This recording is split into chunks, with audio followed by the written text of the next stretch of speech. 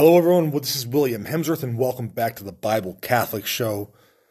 Today's show is going to be part of a three-part series. I'm going to break them up into little short episodes to maybe help them digest a little more. We're going to talk about the heresy of Arianism and more specifically, three modern-day examples of this ancient heresies. First and foremost, let's talk about one movement that is gaining popularity.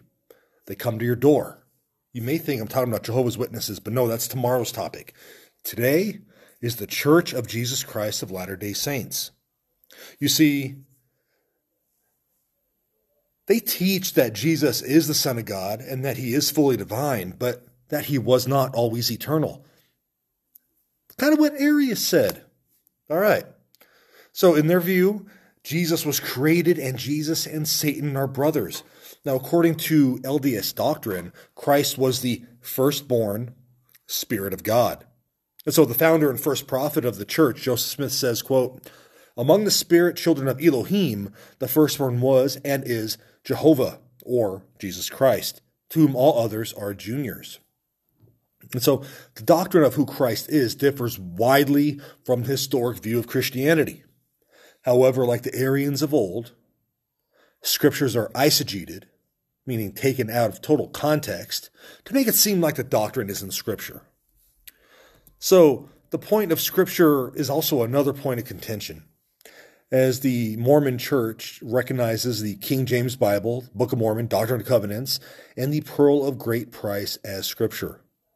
Now, this varies widely from the Scriptures that were listed at the Council of Rome in 382, which are from apostolic origin. And so the concept of Christ is so vastly different that the Catholic Church sees Mormon baptisms as invalid. And they cite apostolic succession, such as previous councils.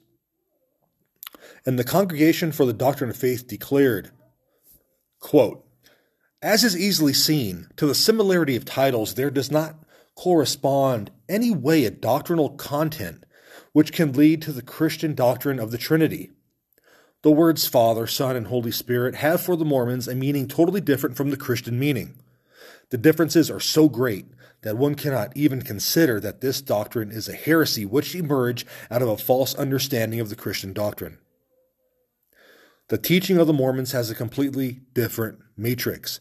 We do not find ourselves, therefore, before the case of the validity of baptism administered by heretics, affirmed already from the first Christian centuries, nor baptism conferred in non-Catholic ecclesial communities." So their belief of who Jesus is very much Arian in origin. And though they may use similar language, the church has declared their baptisms as invalid. So anyone coming into the church who comes from an LDS background must receive the sacrament of baptism again.